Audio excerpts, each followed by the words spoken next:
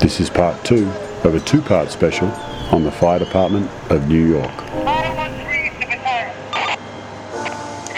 It was like, what happens at work stays at work, what happens at home stays at home. Never shall the two meet, never shall the two influence your performance in the other arena.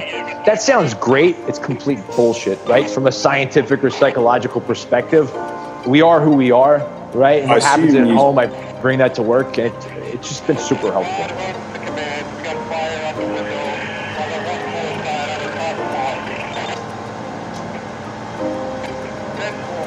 When people come afterwards to talk to me, half of the questions are, I wonder, how this could help me in my relationship, or how this could help me be a better father, or a better mother, or a better parent. So why is it got to be so damn tough? Mental performance is important to me in ways that I didn't even know possible as a father or as a husband.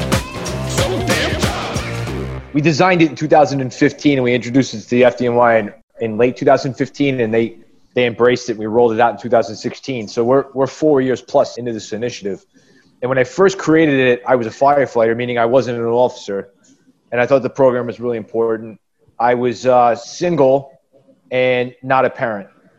So fast forward 4 years, I'm an officer. So when I go to work, I'm in charge of a number of young guys and gals, many of them super motivated, not really much in the way of experience. And I'm married, and I have a toddler.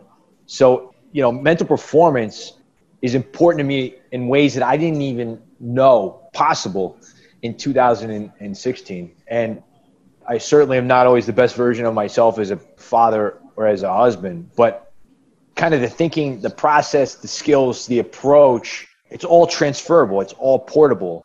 Like, I know if I get something in exchange wrong with my wife, which happens more frequently than I probably would like, or even my daughter, my daughter's in meltdown, and I respond in a way that's probably not necessarily the best version of myself. It's kind of like back to the drawing board, and I largely use the same type of thinking, the same process, the same approach, the same skills that I do when I think about firefighting. Of course, the language is a little different, right? And the empathy required is, like on an emotional level, it's very different, but procedurally, it's very, very similar. And I think that one of the reasons I've been able to kind of excel in my personal life in a way that I hadn't pre-MPI is because of, and I mean at home, I mean my relationship with my wife, and I mean my relationship with my daughter, is in large part to what I have learned from MPI. And I know that every time I go to work where I'm a better version of myself at home, I come into work much more balanced than if I come into work flustered or frustrated from things at home. And I know historically, particularly in the New York City Fire Department, historically kind of like Irish Catholic, tough organization made up of largely immigrants that, just had a very, very tough, stoic mindset. It was like, what happens at work stays at work, what happens at home stays at home. Never shall the two meet, never shall the two influence your performance in the other arena. That sounds great. It's complete bullshit, right? From a scientific or psychological perspective, we are who we are, right? And what happens at home, I bring that to work, and it's just been super helpful.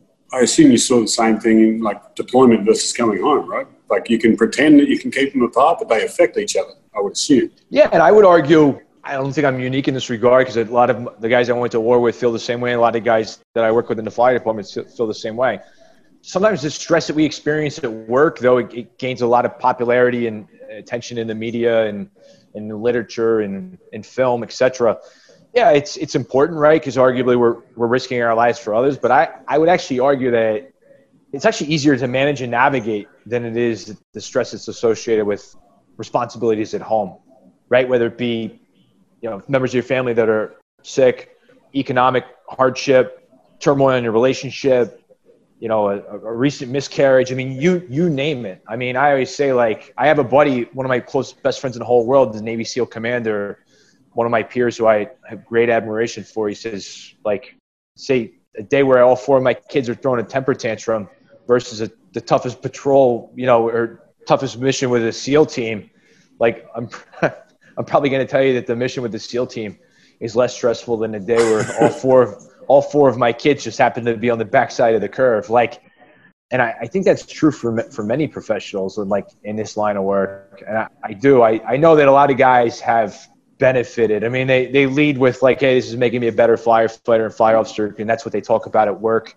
But I know on a personal level, a lot of guys have benefited from the program and the resources that we've been able to tap into. You know, folks like Fader have been super, super helpful. And I think at the end of the day, it'll be interesting to see what Fader has to offer. But I think I'm borrowing this mantra from the Cubs, but the mantra is better people make better baseball players, or better people make better athletes. And at the end of the day, that's what we all want to be, right? You know, whether we're New York City firefighters, U.S. Marines, we just want to be better people and better stewards of society. Yeah, it actually made me think to ask that question that kicked you off on that, because you were describing some of the exercises and how it helped in some ways, and I was vividly reminded of a player I worked with way back in my journey in New Zealand in their international cricket team, and he's gone on to do great things in the Premier League in India. And you know, these guys, of all the sports I've worked with, that's about as close to deployment as you get. They go away for 3 to 6 months at a time, staying in places where they have to have armed guards all the time. And when we were maybe a year or 2 into it, Brendan McCullum, I remember him turning to me and saying, you know, man, this has really helped. And I thought he was referring to his cricket, which had taken off. And I was like, yeah, that's cool, man. I noticed you've been much more calm at the crease, and you've been better in leadership meetings, like a better captain. And he's like, that's not what I'm talking about. Like, my wife and my new baby are over there, and I've been a better father than I could ever have imagined 2 years ago when we started this. And it just, you know, I still even get a little goosebumpy now talking about it, but I immediately thought of it when you were telling that story before. Fader, I hadn't even thought of this. It's coming to me right now. But you wrote a book called Life is Sport, or Life as Sport. Life as Sport. Yeah, I mean, I'm super passionate about this concept of transferable skills. You know, one of the reasons I wrote Life as Sport is because, as Jason's talking about, whether we're talking to firefighters or talking to NFL players, or I'm in a business setting and we're talking about high performance there, you know, basically when people come afterwards to talk to me, half of the questions are, I wonder, you know, how this could help me in my relationship, or how this could help me be a better father or a better mother or a better parent. And, you know, I believe truly that life's a sport, in the sense that, you know, you're playing, but you're playing for much higher stakes. You're playing for love, and you're playing for connection, and you're playing for family, which to most people are the most important thing. That is the most important game, if you will. And so I totally believe these abilities are transferable. And often we have the worst filter at home. Like, if you think about, you know, at work, you know, you're usually able, okay, maybe in the firehouse there's a little bit different norm, but you're usually able to not curse. You have a good filter. You're able to control things. You know, like, you can think about how we treat our loved ones compared to how we act at work. At home, we let our filter go away, basically. And so being able to learn ways to stay calm, to even focus on task relevant cues, you know, in parenting, I think is, for me personally, you know, what would, out of curiosity from someone who's not a parent, what would a task relevant cue be when your 4 kids are, as Jason just said, they're on the backside of the curve? Like, what is a task relevant cue when you totally lost control? Yeah, the task relevant cue there is your frustration, right? We think that the cue that we should be paying attention to is what our kids are doing. That's kind of irrelevant. What's most important, I'll tell you a quick story, is where my younger daughter used to torture my older daughter by like making out with her. She would just grab her and just start. My younger daughter was 4, my other daughter was teenager, and this would get her so frustrated. And she'd run up and grab her and kind of attack, kiss her. And so I was giving my younger daughter a timeout. And I took her, I said, listen, you're going to get a timeout. And I picked her up, I took her over, and I was frustrated. And I was like, you got to stop doing that. You're not listening to your sister. You're making her mad. And I'm talking to her. And, I'm not yelling, but my voice sounded irritated. And I put her down in her timeout for a couple minutes, and she came out. I was like, okay, so what do you think you could do differently? And why did you get that timeout? She said, because you were mad. There's no learning. And so what I mean is, if we're doing anything out of frustration in our relationship, it's likely not going to work. So the most relevant cue is, where am I? Am I red light, yellow light, or green light in terms of, should I be even having this conversation right now? And if I'm yellow or red, you know what? I need the skills to be able to calm myself down in that situation, or even just the recognition. Forget about the skills. Getting better at self-awareness to know I'm in a yellow light or a red light situation here. I need to remove myself. so that I can be a parent. 50% of conflict, I think, at home is just because we don't realize that we're getting so irritated that we're operating with our monkey brain. Right, and I can see that totally being the great, very tangible red light, yellow light, green light thing for whether I'm ready for a conversation or not is I'm immediately thinking, Jason, of I'm a leader of a patrol or I'm a leader of a fire engine and someone's just done, Sally's just done the wrong thing or Jason's just screwed up over here and I got to get at them because someone's going to die if they do it again. But that knowing whether you're red, yellow or green is probably the exact same skill Jonathan's just applied there to parenting applies to being a good leader. Fair or unfair? Yeah, absolutely. When we introduced a greater understanding in the FDNY and created a language that was tactically acceptable, consistent with our kind of culture, I think we just everyone could visualize the curve. When I say the curve, I mean the Yerkes Dotson upside down U curve. And, it's so we say like, yeah, I was right at center, meaning I was over aroused in that moment, right? I was red, right? I was right at center. And I think that the more time that I've spent thinking about it and putting it into action, oftentimes I actually try to like in that moment stop, right? And just try to like visualize where I am on that curve.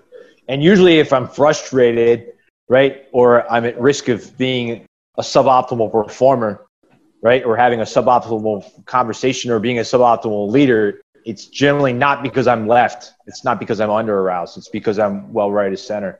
And then I need to dial it back, right? I need to get into that sweet spot. And I think one of the things that, and I'm certainly far from perfect, I have a long way to go, but one of the things I've been able to do over time is to reduce the amount of time that I spend right of center if I do go right of center. But I think that sometimes is like, and I think it comes from Viktor Frankl, right? But the significance of sometimes putting time between the stimulus and our response, right? You're talking about, I mean, who navigated greater stress, right, or pressure than Frankl did? Not too many folks, right? But the ability to sometimes just put time between the stimulus and your response, and I think, doing everything you can to kind of over time reduce that time. You are listening to Toughness, and if you're this far into the episode, there's a good chance you like the show. You can add to the conversation with the whole review, rate, subscribe, and share thing. If this helps just one person who needs to hear what our guests share to get them through today, it'll all be worth it. Stay tuned for more coming up, including what makes things difficult to operate in a team is fear. We fear being blamed or criticized. So damn proud. For those who aren't aware of Viktor Frankl, author of a fantastic book called Man's Search for Meaning, but in particular, the reason the book is so incredible is it relates his experience as a psychologist, but also as a prisoner in Nazi Germany, in a prisoner of war camp. And he's famous for a couple of lines. One is, between stimulus and response, there's a space, and that's where you need to be to choose who you want to be. But secondly, that he who has a great why to live will be able to bear any how, and think about the how that he bore as a prisoner of war in Nazi Germany. And that brings me to a question that kind of combines a couple of things that we've just spoken about. One was, Feder, you talked about the importance of connection. It's one of the biggest needs, perhaps the biggest needs of humans, right? Definitely, it's the antidote to depression. So loneliness is the biggest associated with depression, and if we're well connected, it tends to ward it off.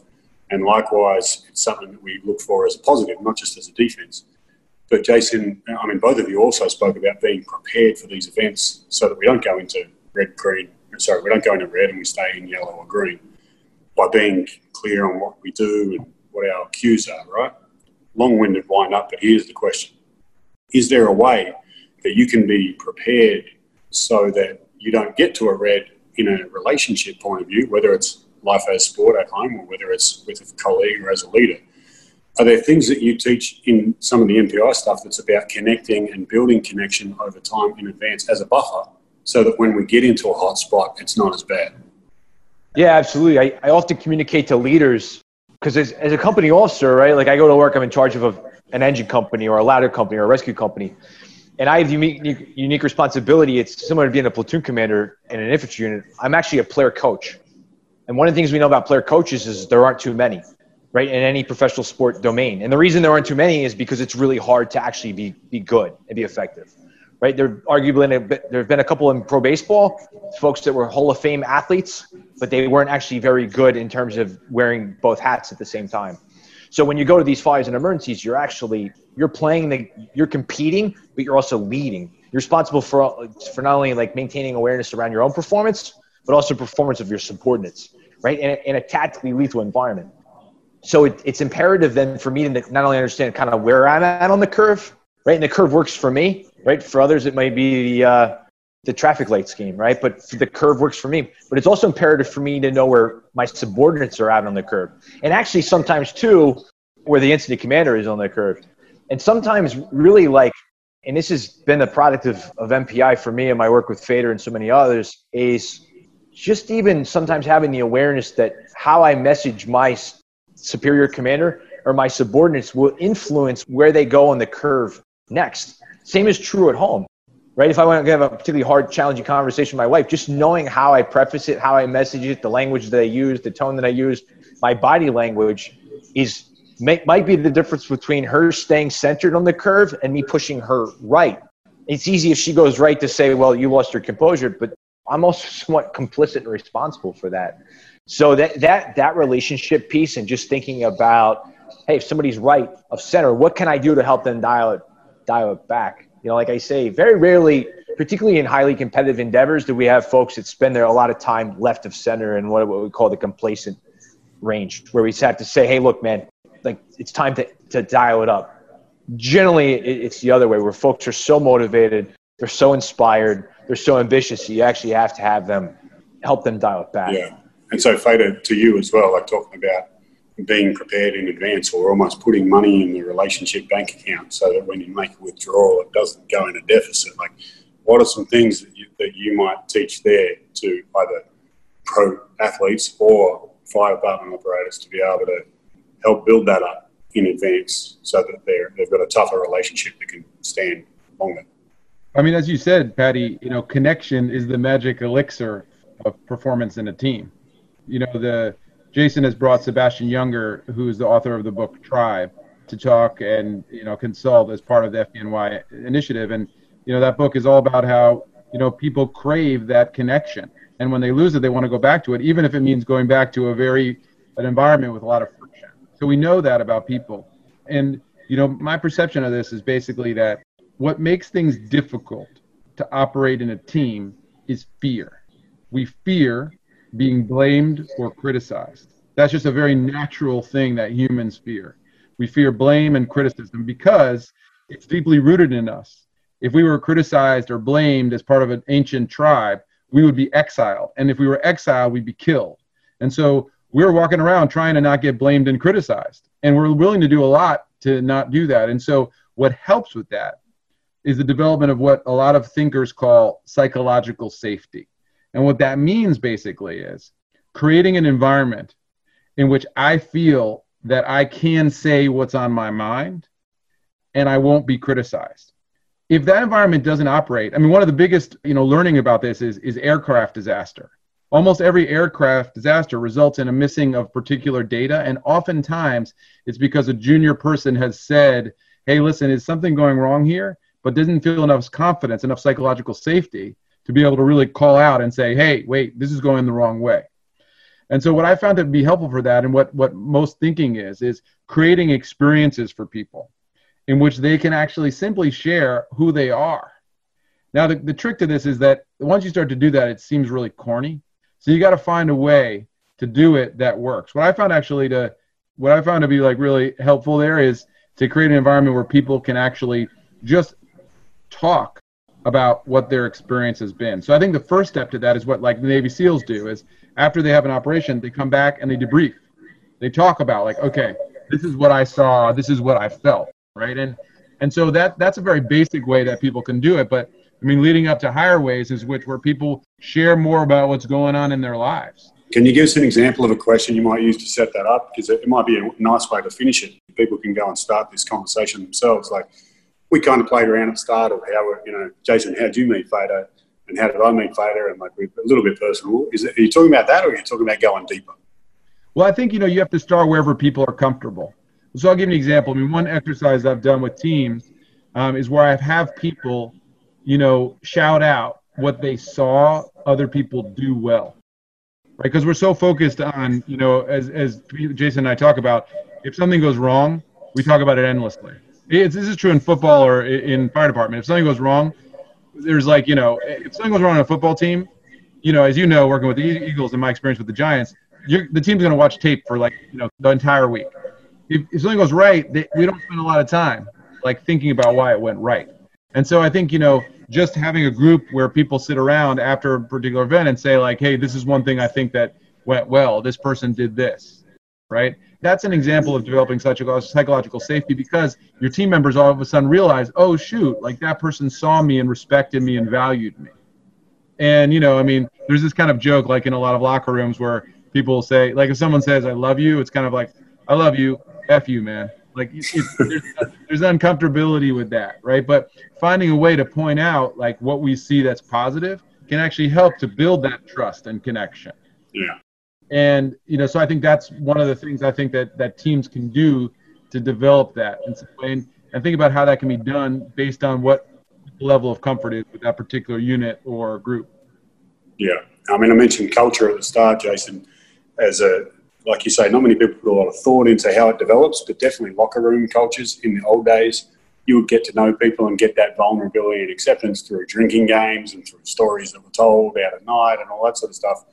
Is there any parallels to that in military or fire where there is a cultural development of those relationships, or does it need to be more intentional? I think the fire service has a leg up on the military in this regard, because the military, everyone's almost in a perpetual state of motion, right? You go to a unit, you're there for 2 years, you move on, you get a new commander, you get a new sergeant major. Everyone you're just constantly in flux, whereas in a firehouse, you tend to be there for several years. It's kind of probably more consistent with what pro sport was before the explosion in free agency, right? Where you would kind of be with the same team and the same teammates. And then you also develop some meaningful relationships oftentimes outside of work, right? You have social events, your wives come, your kids grew up together, and you're kind of navigating the challenges.